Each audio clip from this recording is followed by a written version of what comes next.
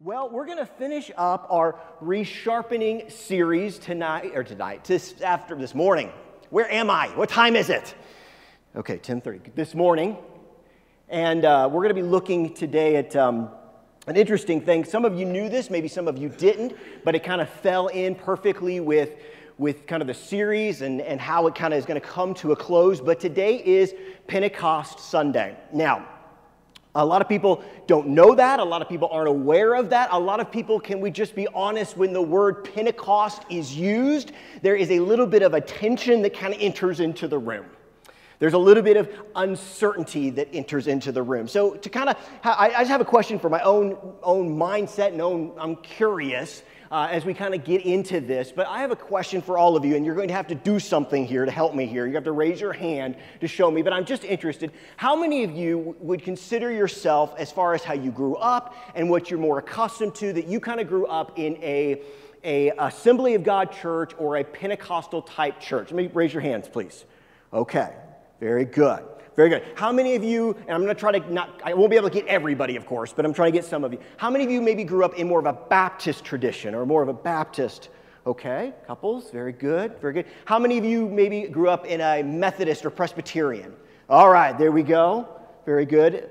How many of you grew up in a Catholic? Catholic, okay, very cool. How many of you didn't really have a church growing up? How many of you really didn't have it? Hi there, good to see you. Okay, Jason, there's my boy. That's great. So here's the thing, okay? This is really, I joked a couple weeks ago, it's like sometimes I don't know the difference between a teaching and a preaching. This is going to be a teaching, okay? At least how I understand teaching, because today we're going to look at the gift of the Holy Spirit and all that goes along with it. And here's the reason why. Obviously, today is Pentecostal Sunday. Now, just so we know, we'll talk about this maybe shortly later, but the word Pentecost is a very scary word. Very, very scary to a lot of people. And the reason why it is because, to be quite honest with you, there has been some abuses. There has been some unbiblical things that I haven't just heard about, I've seen, which causes some people to basically do this with this whole concept, okay? They basically say, this is this concept, and they just do this. They say, nope, I don't want to deal with it. I don't understand it. I don't want to understand it. It kind of freaks me out, and I don't want to deal with it. The problem with that attitude is this is just as much a scripture as John 3:16. We don't want to throw the baby out with the bathwater, because unfortunately there have been some individuals quite honestly, in positions like mine, who have abused this, who have taken things in places that they never should have gone, and that have caused issues, quite honestly, not just in their own churches, but in the church as a whole. So we want to look at this morning. We want to study this morning, because I believe this is a gift that is for all of us. This is a gift that we need. This is a gift that is important. And this is a gift that we can understand to an extent. Now, what I mean by that is this is God and this is God's Spirit. And God's ways are higher than our ways. There are going to be things that you need to understand that we're not going to get totally. Because God is way up here in His understanding and knowledge, and we're somewhere in China, if that'll help you, okay? But we can look at these things together. So as we close this idea of resharpening, as we close the series about this idea of taking things that God wants to sharpen in our lives so that we will be able to more appropriately and more effectively do things for Him, we're going to look at this together. But before we do, let's pray. Father, we love you and we thank you. We thank you for this time. And Father, I pray right now that as we look in your word, that, Father, you would open our hearts. Father, when it comes to this topic, there is tension, unfortunately. As we were driving this morning into church and my family was praying together, Emily even prayed to something to the effect of there's tension. There shouldn't be tension around this, but there is. And Father, I pray that there would just be open hearts, open minds, that we would see what you want to say to us. We would understand what you want to communicate to us. And Father, that we will see these things in that way. We love you and we thank you in Jesus' name. Amen. Amen. All right, so let's go into this together. Let's look at this together. And again, if you have your Bibles, there's going to be up on the screen verses. We're going to have kind of a little bit more verses probably than we typically have. So stay with me. We'll kind of go through these things. But I think there's some important things that we need to look at as we resharpen your empowerment. Resharpen your empowerment. If you look at the prophet Zechariah, he has a verse that probably is the one that we know from his book more than any, and it's found in verse number 6 of chapter 4. It says this, "Then he said to me, this is the word of the Lord to Zerubbabel, not by might, nor by power, but by my spirit, says the Lord of hosts." You see, in this concept, in this understanding, we tend to try to do things on our own. We tend to say, you know what, if I was just stronger in this area, or if I just had this ability in this area, then these things would work out. You see, that's just not the way sometimes God works. Yes, he wants to use our giftings. Yes, he wants us to do better in our giftings. Yes, he wants us to sharpen those areas of our life. But at the same time, we need to understand that it's not by might, it's not by power, it's by my spirit. Listen, you need to understand what God is wanting to do in our world and in our church and in our families is not going to come about because we figure out this wonderful plan. It's not going to come about because we find this new program that we can put together and oh, this is going to be great. Not that those things are wrong, not that those things aren't important. But it's going to come by the Spirit of God doing a work in his church and through his church. And we need to understand that. Now, as we kind of jump into this, we need to look at a couple things. Obviously, the Gospels, Matthew, Mark, Luke, and John. We all know these books fairly well. They're books that we study typically. There's books that are basically about the life of Jesus. In these books, we call the first three, Matthew, Mark, and Luke, the Synoptic Gospels. Basically, we call them that because they're very much the same. They cover some of the same stories. They say some of the same things. Now, they are a little bit different because they're written to different people. They're written to different audiences, okay? I would write a letter to my mother differently than I would write a letter to Tammy because Tammy's not my mom. Make sense? So basically, in this concept, Mark and Luke and Matthew, they're writing but different people, but basically about the same events. Okay? And then we have the book of John. John is interesting because John was written probably, at least most theologians think, much later than all the other Gospels. A lot of theologians feel like John kind of looked at these things and said, man, Matthew, Mark, and Luke, those are great, but there's some things that were kind of left out that he wants to cover. And so John actually talks about different things. You see different stories in John. Now, nothing contradicts each other, but you see different stories. John highlights those where maybe Matthew or Mark or Luke does not. But in all four, we do see some similarities.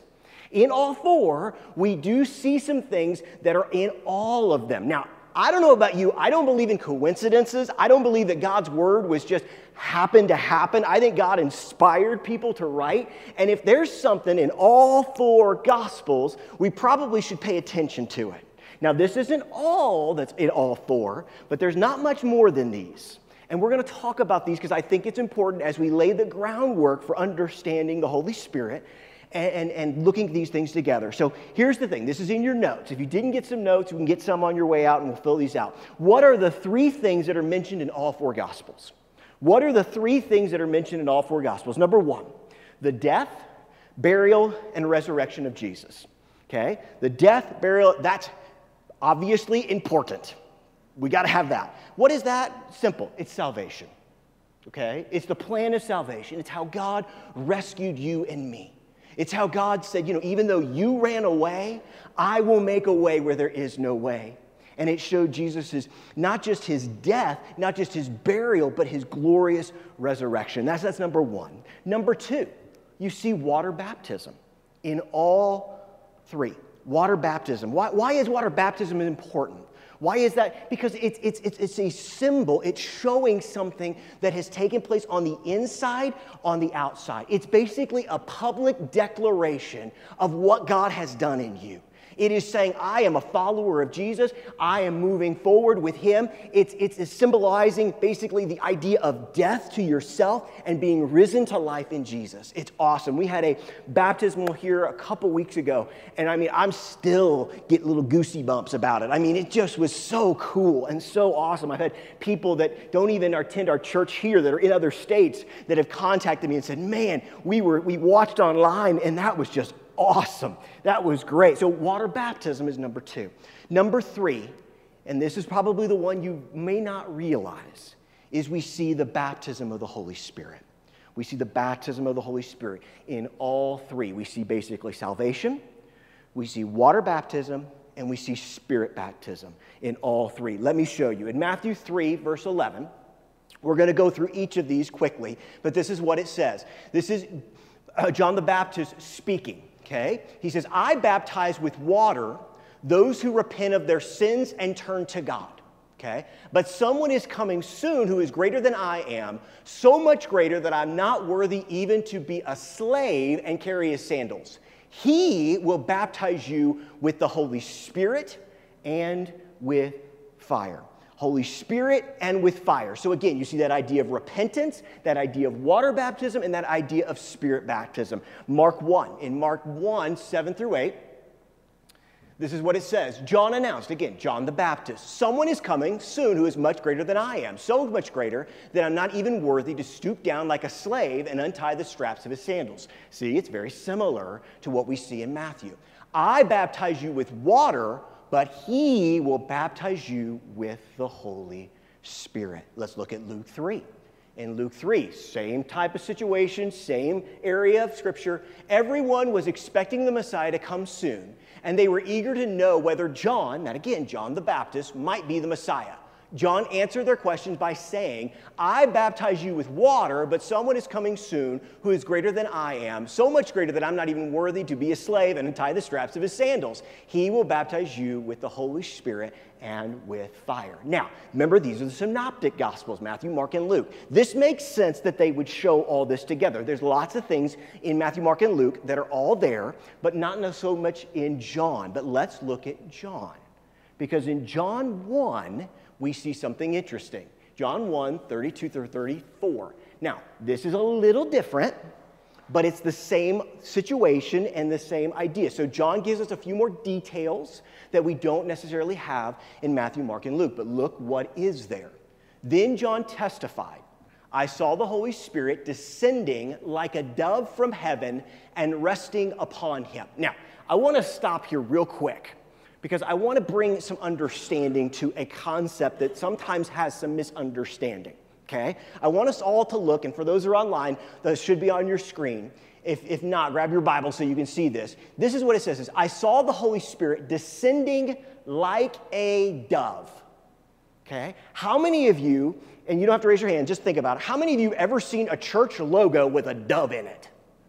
I remember when I was a kid, I mean, it seemed like every Assembly of God church I saw had a dove in it. You know, I remember having a moment in my church growing up where we had a really great service, and someone came in all excited, and I'm like, what's going on? And they said, there was a dove, there was a dove, there was a, and I'm like, what do you mean there was a dove? Like a real dove? Yeah, like a real dove.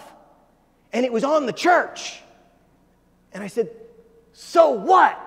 And they said, no, it was a dove. Can I bring some clarity here about this? Okay. This idea here, when it says like a dove, is a simile.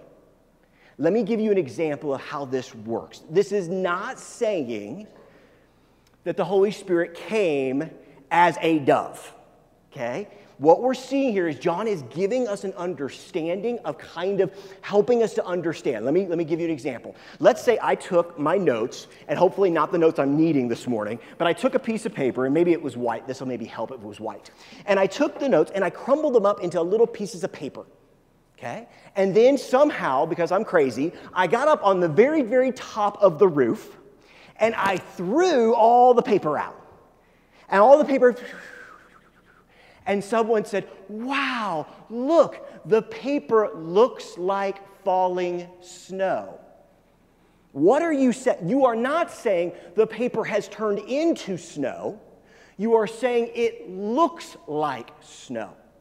What we're seeing here is we are not seeing the Holy Spirit as a dove coming and landing on Jesus' head. John is giving us something, he's trying to explain something that he doesn't really quite know how to explain. And so he says here, it's like a dove. And he comes. Let's go ahead and throw that back up there, Monica. Let's go on and continue here. Because it says, descending like a dove and resting upon him. Do you understand what just happened? Jesus has now had the Holy Spirit rest upon him. If this was happened before, why would the Holy Spirit come and rest on him now? What has just taken place, folks? He just was water baptized. So what we're seeing here is the pouring out of the Holy Spirit on Jesus. It says, this is what John continues to say. I didn't know he was the one, speaking of Jesus. But when God sent me to baptize with water, he told me, the one on whom you see the Spirit, not the dove, but the Spirit descend and rest is the one who will baptize with the Holy Spirit. I saw this happen to Jesus, so I testified that he is the chosen one of God. So in Matthew, Mark, Luke, and John, we see salvation. We see, and obviously, I could have said, okay, here in Matthew, where Jesus is crucified. We all know those are there, okay?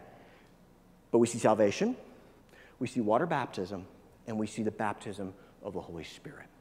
Now, in this concept, we have to see what Jesus is going to do, because John tells us that Jesus here is going to be the one that baptizes. Remember, John baptizes in water, but Jesus, the one who is to come, will baptize with the Holy Spirit, and sometimes in in Luke and Matthew, they take it one step further and they say, and fire.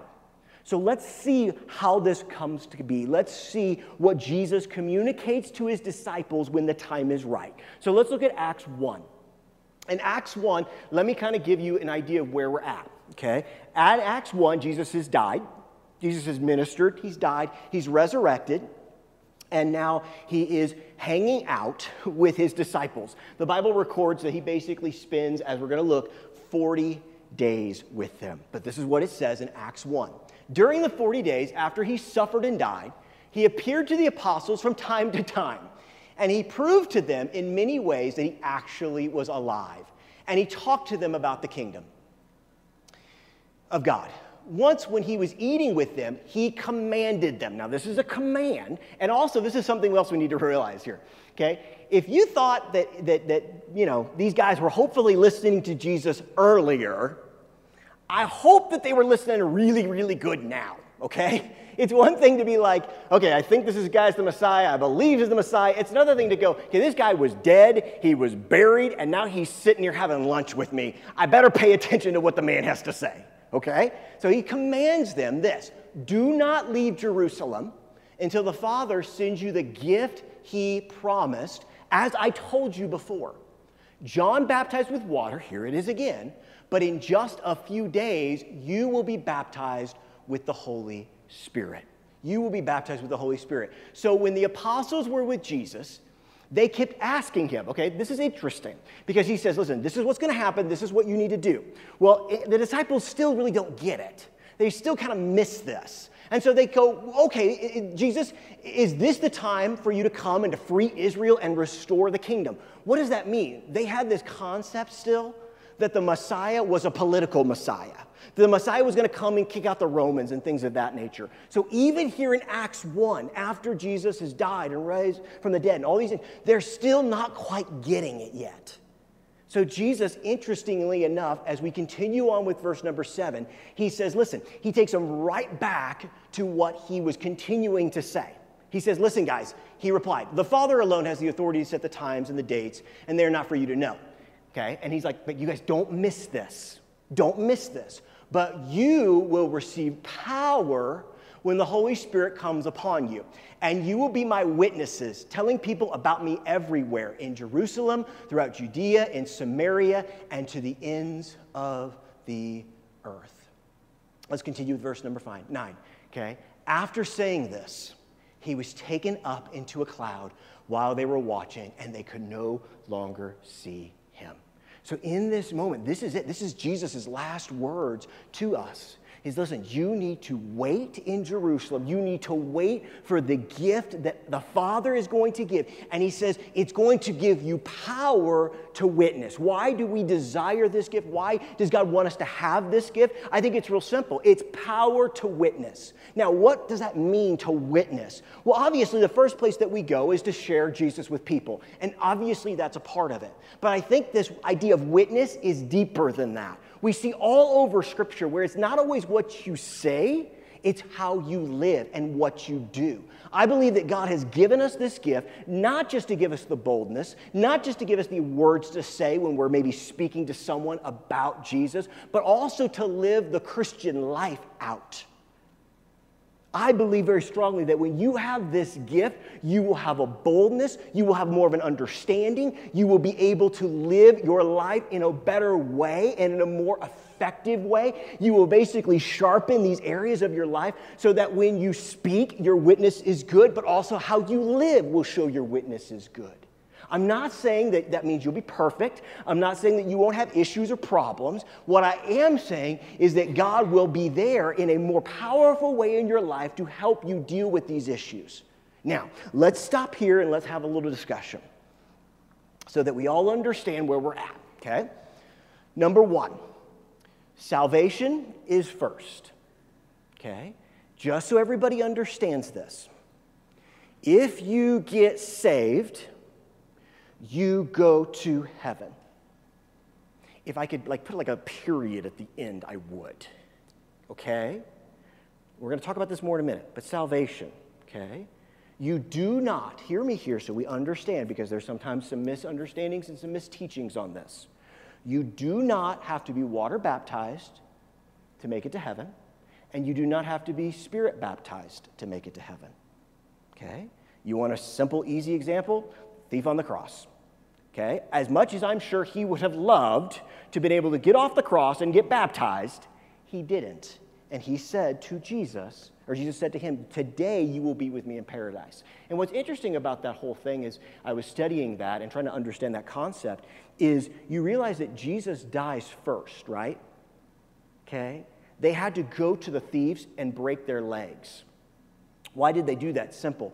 Because as you were being crucified, you would actually be able to push up with your legs and your knees to take a breath. Most people that died on the cross died of suffocation. They didn't die of their wounds. They died of suffocation. And so basically what they would do to speed death up when they were really actually nice about it is they would come and they would break your legs. And then you could no longer push up, so you would basically suffocate. Jesus didn't have his legs broken. Why? Because he died earlier than they expected. But they had to break the legs of the thieves. So Jesus here is communicating, listen, when I die, the price is going to be paid. When I die, salvation will be available to you.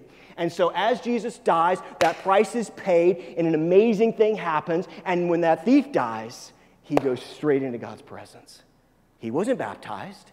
He wasn't spirit baptized. Now, should we? Sure. Those are great, awesome things. Don't misunderstand me.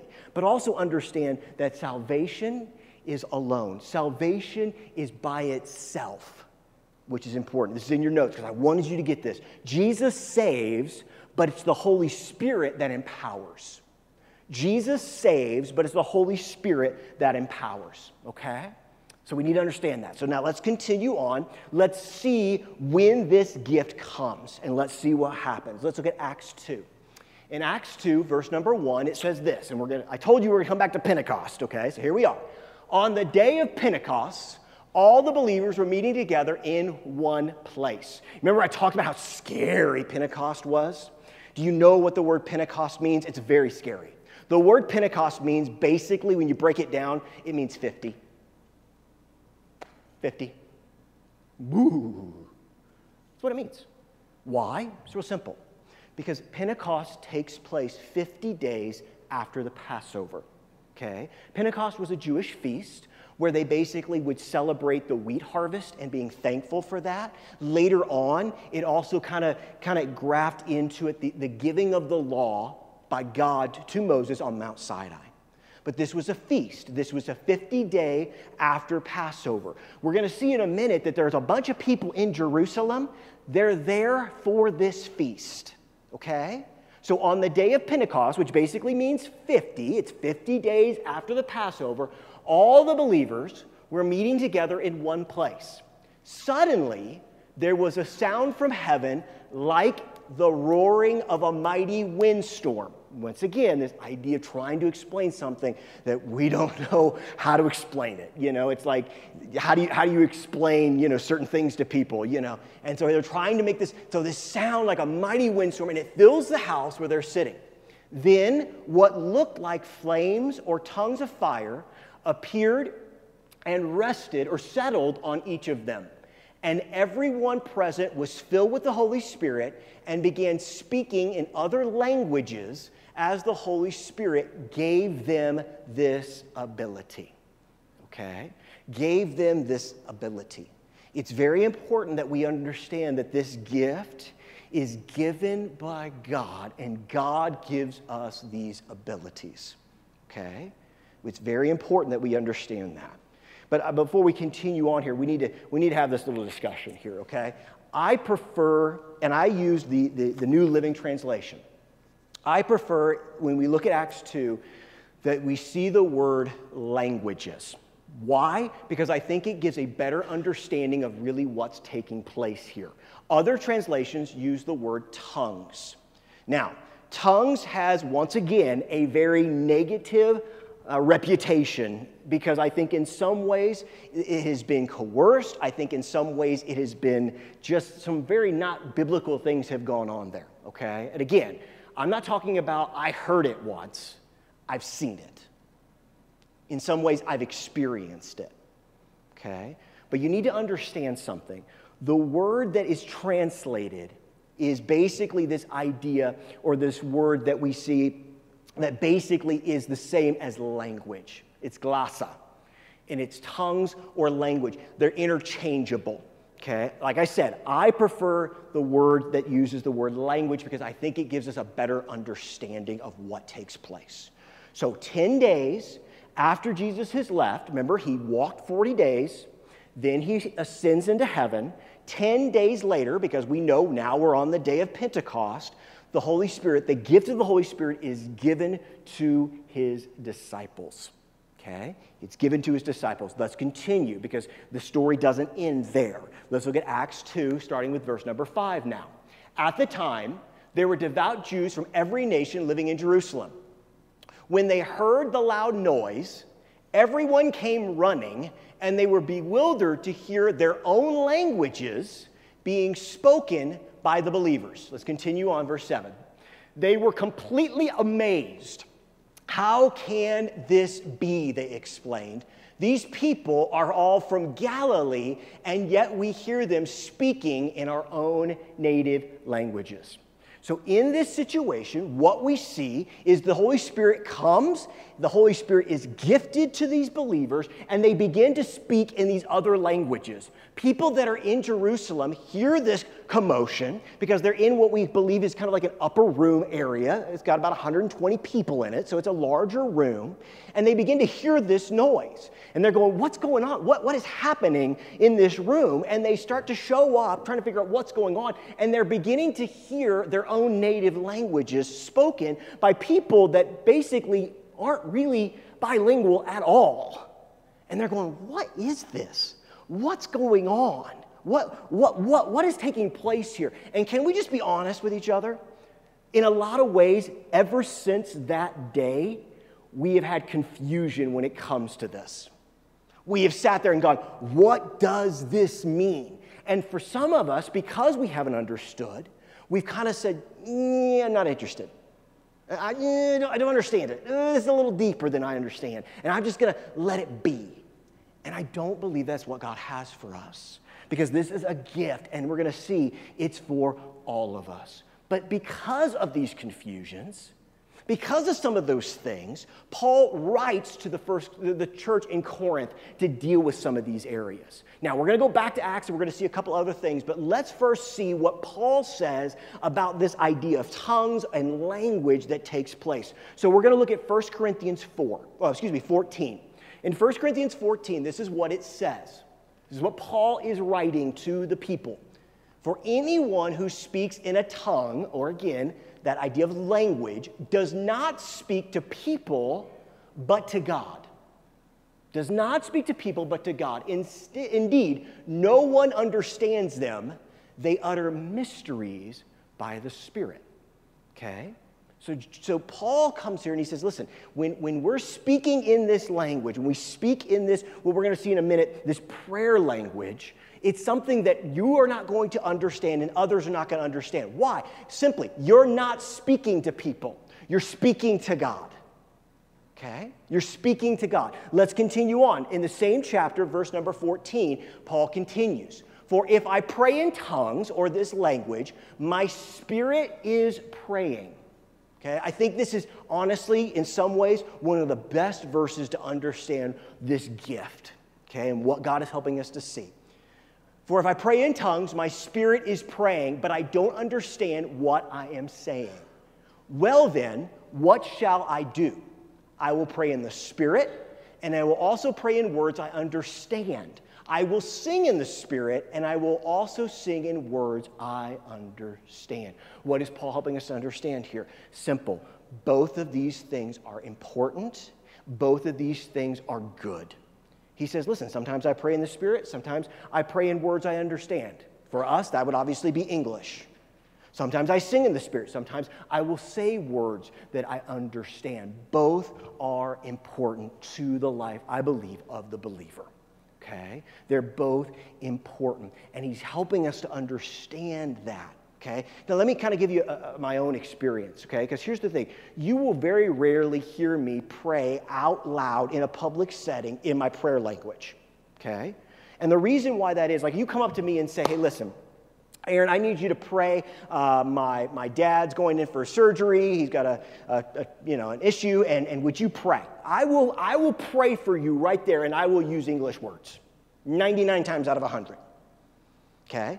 But when I go home and I pray, I will typically then, not the whole time, but parts of it, pray in the Spirit. Here's why, okay? When I pray with my normal words, I'm praying with my own understanding. I'm praying how I think God would want to handle the situation. Yes, I'll pray, God, let your will be done. But I'm going to pray basically probably what you're hoping I pray in a situation like that. God, help the surgery go well. God, help there to be no complications. Help the recovery to go well. All those things are great things to pray.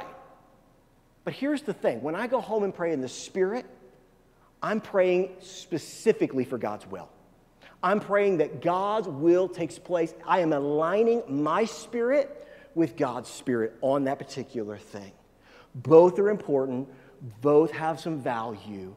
Paul tells us again in 1 Corinthians, he says, listen, he makes the comment, he says, I speak in tongues more than any of you. And later on in the same chapter, he says, do not prohibit the speaking of tongues. Paul here is very clear on this.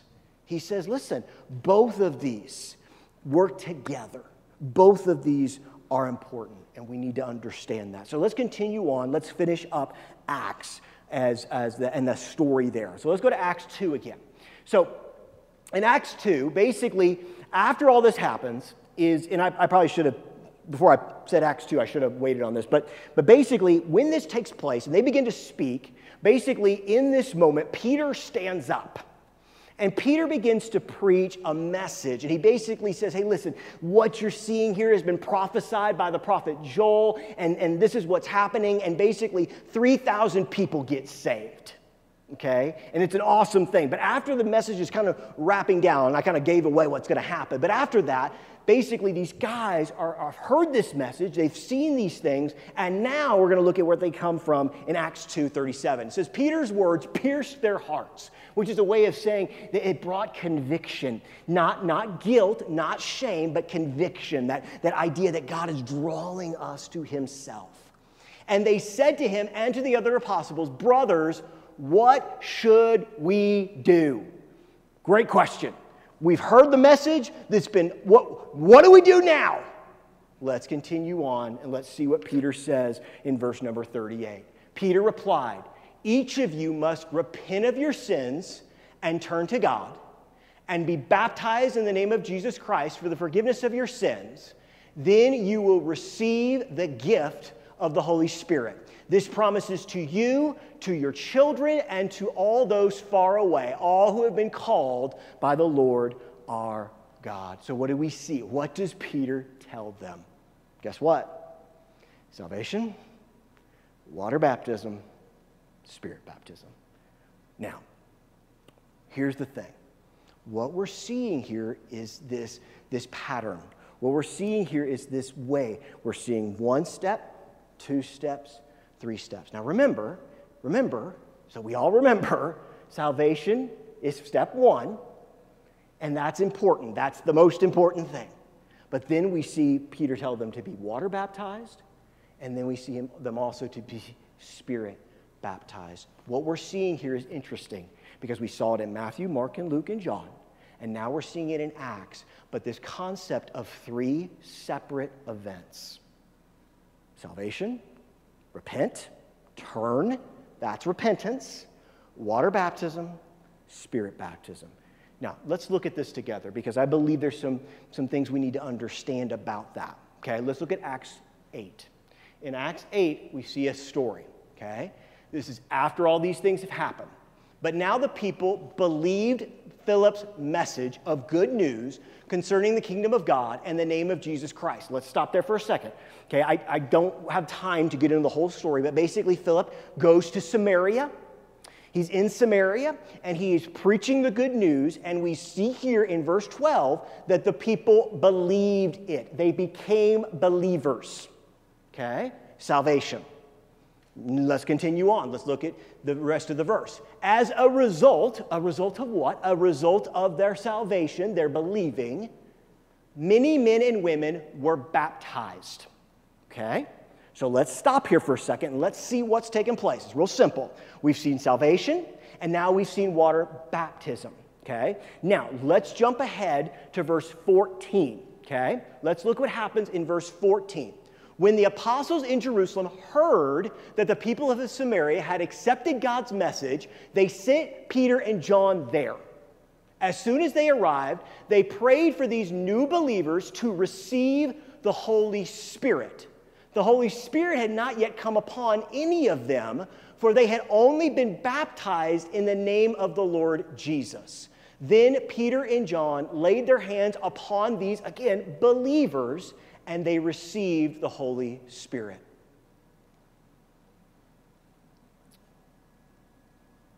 We'll wait on that one. So what are we seeing? Question. Just being logical. Okay, because I know there's some teaching out there that says when I got saved, I was filled with the Holy Spirit. Okay? I understand that. Okay, and we're not here to throw rocks at people or those things. I'm just here to look at the Word together with you. If they had received the baptism of the Holy Spirit when they believed, then why did John and Peter go there and lay hands on them, and then we see them receive the gift of the Holy Spirit? Okay? If you already have something, there's no reason to send them. Okay? Let's look at another example of this idea of 3 separate events. Now, let's go to Acts 19. Okay? Monica, you were doing great. You were 1 step exactly where I needed you to be. So awesome. Thank you. Acts 19, verses 1 through 6. While Apollos was in Corinth, Paul traveled through the interior regions until he reached Ephesus on the coast, where he found, who did he find? Several believers. Okay? That's important. Several believers. He asked them, did you receive the Holy Spirit when you believed? He asked them. No, they replied, and this is interesting, we haven't even heard that there is a Holy Spirit. Several years ago, there was a book that came out basically talking about this idea of Holy Spirit being the forgotten part of the Trinity and all these sort of things. Kind of interesting that here in this scripture, they don't even know about that. Then what baptism, starting with verse 3, what baptism did you experience, he asked. And they replied, the baptism of John. Okay? The baptism of John. What are they saying? Basically, the baptism in water, the baptism of repentance, but that's what they've experienced. Paul said, and he says this, John's baptism called for repentance from sin, but John himself told the people to believe in the one who would come later, meaning Jesus. Let's go with verse 5. As soon as they heard this, they were baptized in the name of the Lord Jesus. Then when Paul laid his hands on them, the Holy Spirit came on them, and they spoke in other tongues, other languages, and prophesied. So once again, we see this concept here of salvation, believers. We see water baptism, and we see spirit baptism. We see all these things come together. Now, here's the thing. There's others that have believed and feel like, that was good for then, but it's not for today. A lot of people believe and teach that this concept of the baptism of the Holy Spirit was for then. It basically went away with the apostles. The problem with that is that's not what Scripture tells us. We have to be able to look at Scripture. And we're going to go back now, and it's not there, Monica, so don't worry about it. But when in Acts 2, when Peter replies to them and he tells them, he says this in verse number 39. He says, this promise is for you, to your children, and to those far away. That idea and that concept of those far away has two understandings when you break it down. One is the concept of basically, you remember when Jesus told that they were going to be witnesses here and then out further? That's one concept, that basically far away is actually that. The people that aren't around here, people out there that aren't here. But it also indicates the idea of future generations.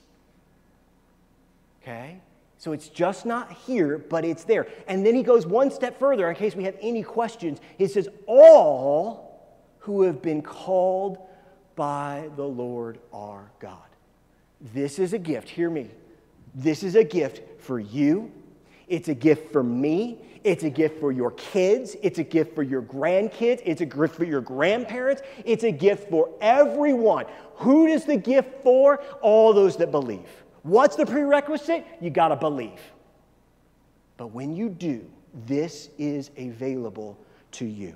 This is something that God can do in you and through you. And I believe God desires to do that in us. So as we bring this kind of to a close, I want to look at some kind of, it's a weird way to call it application, but I believe that there's also been some misunderstanding when it comes to receiving this gift. Now, here's the thing we need to all understand, okay? If I am the gift giver, okay, if I go to the store tonight and I go, you know what, I'm going to do something really great for my son. I'm going to go buy him some Legos. That would make his head so excited. Go buy him some Legos. You know, I am the one who purchased the gift. I am the one who has the gift. Guess what? Also, I get to decide when he gets the gift. Okay? Now, let's use this as an example. So I get this gift, and I'm all excited. Oh, boy, Easton's going to be all excited. He's going to be great. And then I know you never believe this about my son, but he doesn't act really good tomorrow, okay? And I'm like, oh, I don't know if I want to give him a gift when he's basically done some things that he shouldn't be doing. And so I may wait on that, okay?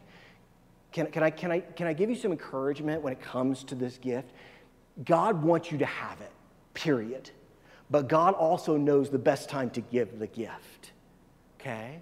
God knows when the best time is to give the gift, and we need to trust that. I had friends literally in college that you know, and if this matters to you, it shouldn't, but, you know, guys training to be pastors who basically it took years of them seeking the gift of the Spirit before God gave it to them, okay?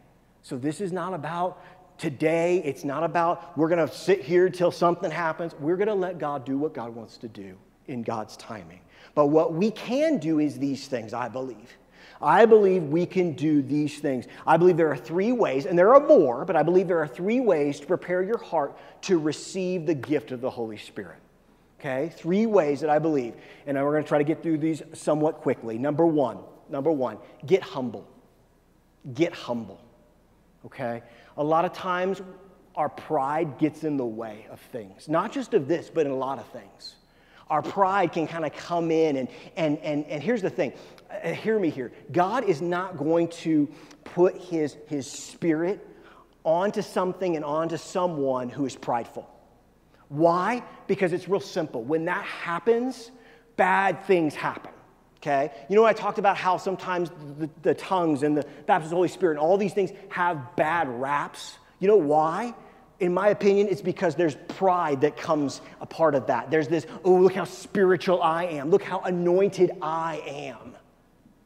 And we have to understand that. We have to know. We have to be humble. God says, I will elevate the humble and I will bring down the prideful. This is what it says. If our pride it's our pride that sometimes gets in the way of our blessing.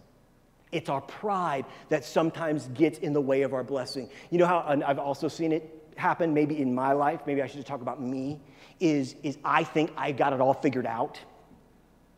I think, oh, I totally understand the mysteries of God, which Paul calls it. And so because of that, I think I know what it's supposed to look like and be like. And I kind of get puffed up, not just on this, but on other things.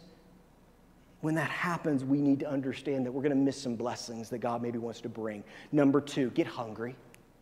Get hungry, okay? I mean, here's we've kind of talked about this before. Most of us have no idea what it feels like to be hungry, okay? I mean, not, but hungry. God calls us to be hungry. He tells us that those that are hungry and thirsty, he will fill. But you know what? We got to get hungry. The problem is, and this is in your notes, if you're not hungry for God, then you're probably full of other things. You're probably full of other things. I'm just trying to be honest with you. If you're not hungry for God, you may need to take a step back and go, okay, what am I filling up with that's not God? Because I need to be hungry for God. I need to have a desire for God. I need to desire his gifts and his plan and his ways. I need to grow in him. I need to understand these things in a deeper way. If you're not hungry, it's because you're probably full of other things. And you know what? We all do that at times. We all do that at times. You know, it's a funny way to put it, but there's a reason why, and maybe you do this, and that's fine if you do, but at Thanksgiving time, we have dessert last. Why? Because we need to fill up on some of the other things. You know, we don't, if Easton has a good dinner, then he gets a treat. You get what I mean in here? What are you full of? What are you full of? Because if you're full of other things, listen, this idea is a pouring in to you from the Holy Spirit. But if you're already full, where's it going to go? Where's it going to go? The last thing, don't get in a hurry. Don't get in a hurry. We tend to say, I need this now. I want this now. I mean, goodness gracious. We just went through a season of DoorDash and obviously all these wonderful things. You can take your phone and 15 minutes later, there it is. We want it now. But here, listen. This is a gift that God wants all of us to have, but the timing is important. We need to understand that and not get in a hurry. Listen, hear me here. If you're always in a hurry, you will run past what God is doing. This isn't about a moment to get so that you can mark it on your wall and go, look at me. This is something deeper on your journey that God wants to do in you and through you. Let me ask the worship team to come on up. I know that I've been a little long today. I sometimes do that, but there's just so much here. I was actually talking to John this week about the message, and I told him, I said, I'm trying to probably put into one Sunday, which I could probably put into a month of messages. But so I hope that I didn't leave anything out. And listen, here's the deal, okay? If you have questions, come talk to me about this. You know, let's look at these things together. And here's the thing. You may disagree with me. Now, listen, you can. You can. It's okay. But this is what I see the Scripture telling us. This is what I believe God's will is for us. We started this message with this concept. It's not by might, it's not by power, but it's by my Spirit. And I believe that God wants to empower all of us by His Spirit to be His witnesses. Listen, if there is something that this world needs right now, it's some witnesses for Jesus. Not just people that talk a good game, but people that live a good game. People that don't just sit there and just say, blah, blah, blah, but they love and they minister and they grow and they are doing all these things that quite honestly the Spirit can empower us to do. Now listen, hear me here. I know there's some great men and women of God who have living now, that God used in mighty, mighty ways, who did not believe in the gift of the Holy Spirit. You know what's awesome about God? God's word, it says, doesn't come back void. God's going to use you. God is going to use you as He used them. This is not a prerequisite. You know, as I was reading and I was studying it, I saw this really scary thing, like, oh, well, we can't preach this because it's going to make tiers of Christians. You know, Spirit-filled Christians are up here and they think they're better than everybody else and blah, blah, blah. You know, and that's probably true, but here's what I would say to that. We probably need to grow up and not let that be a divisive thing. Because if it is, that's not saying that God's Spirit doesn't desire to be poured out. It's basically talking about the immaturity of certain believers. You heard the phrase, you don't throw the baby out with the bathwater. And I believe that God wants to do this. So here's what we're going to do. I've invited the worship team to come, and we're just going to let God do what God wants to do. I don't know what God's going to do. He does, and I trust Him. So we're going to spend a little bit of time. I've asked John to not just do a chorus, but to actually do a song. And then we're going to spend some time in God's presence. And if you desire this gift this morning, I want you to ask for it. I'm going to pray over you as well as a group. But listen, we're not going to bring you forward. We're not going to say these words. The Spirit will give you the way. The Spirit will give you the utterance. You say to me, Aaron, how do I know if I've been baptized with the Holy Spirit? Let me explain something to you. It's real simple. If you have, you will know. You get in God's presence like that, your life will be changed. If I come to you and say, have you been baptized with the Holy Spirit? And you go, well, I think so. Well, there was this one thing maybe. I'm going to be honest with you. I'm going to say you're probably not. But here's the other thing. If you have been, what's great is God can refill you again and again and again and again and again and again. So I'm not just going to pray for those that need it and desire it in this moment for the first time, but for those that also say, God, fill me up again. One of the greatest prayers we can pray is, God, fill me up again with your Spirit. Fill me up with that power. Fill me up with that ability to be your witness. Those are great prayers, and we're going to pray them together. And as we pray these things, okay, John and the team is going to come, and we're just going to worship, and we're just going to let God do what God wants to do, okay? So, Father, I come to you right now in the name of Jesus. Let's all stand, if you would. In the name of Jesus, I come to you, Father. And God, you're so good. And God, I believe that what we see in Scripture, what is laid out for us, is you have a gift for all of us. For our kids, for our grandkids, for those that are far off, for all people that are called by your name. So, Father, first and foremost, if there are those here within the sound of my voice, whether online or here, that don't know you, they haven't accomplished step number one, they haven't accepted you as their Savior, that they can right now. All they have to say, all they have to believe is, Jesus, you came, you died, you bled, you rose again for my sin. I accept you as my Savior. I accept your forgiveness. And the Word says when we do that, all things have become new. Everything has been wiped away and we're a new creation. So, Father, if there are those that have not, I pray that would happen right now in their hearts. That's a conversation between you and them that they can accomplish right now.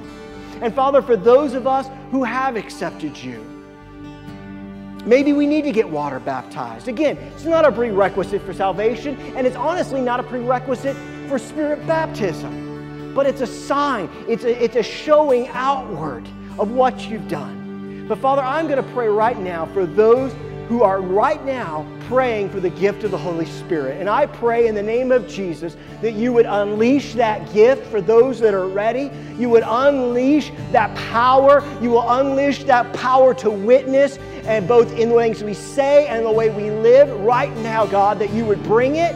You would open their mouths and they would begin to praise you. They would begin to worship you in that way. And God, I open it up to you and say, God, whatever you have is what we want right now.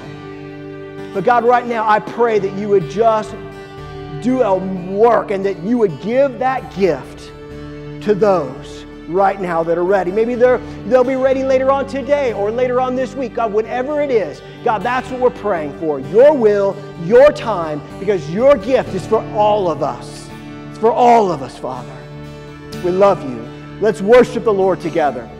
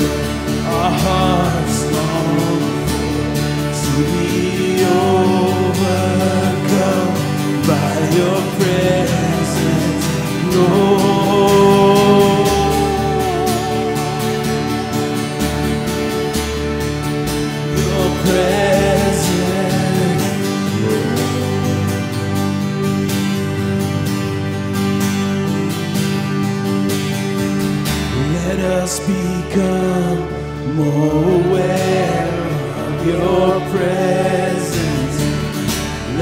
us experience the glory of your goodness. Let us become more aware of your presence. Let us experience the glory of your goodness. Let us become more aware of your presence. Let us experience the glory of your goodness. Let us become more aware of your presence. Let us experience the glory of your goodness.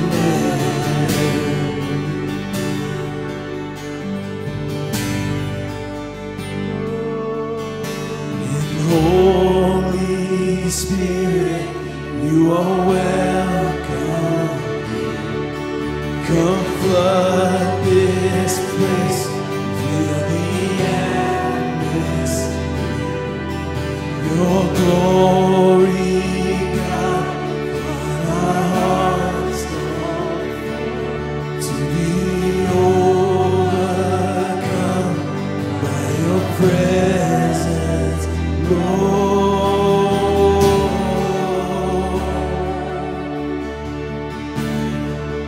Your presence,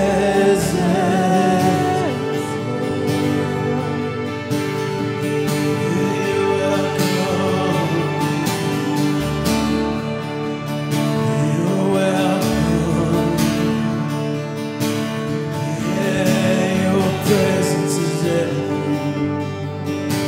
Your presence is everything.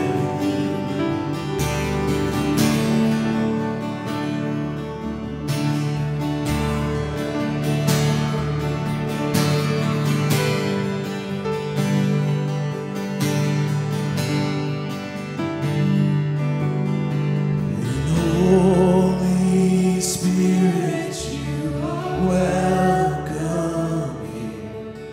Come flood this place, fill the atmosphere. Your glory, God, is what our hearts long for. To be overcome by your presence, Lord.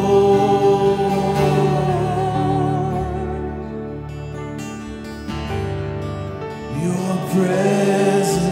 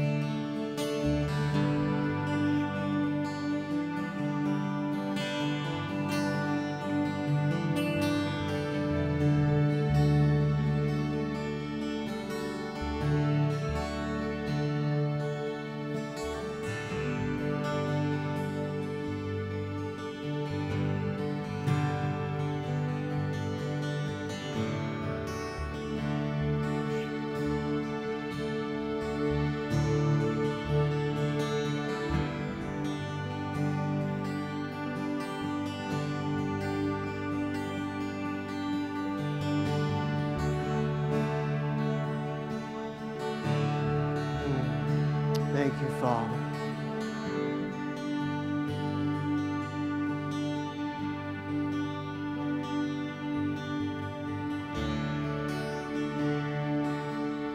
Father, I thank you for the refillings that have taken place here this morning and online. Maybe there's people that are going to be watching this later on in this week, and they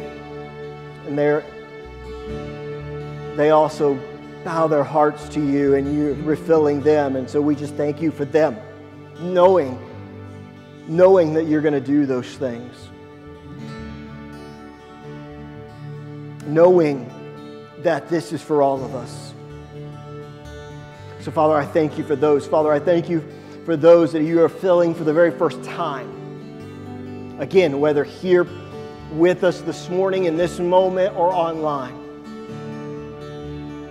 Father, I pray that you would empower us to be your witnesses, not to act super spiritual, not to try to fool individuals into thinking that we have more of an anointing than we actually do.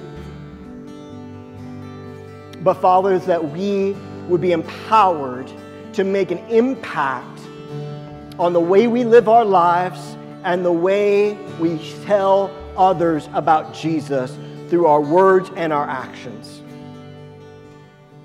You commanded us to experience this gift.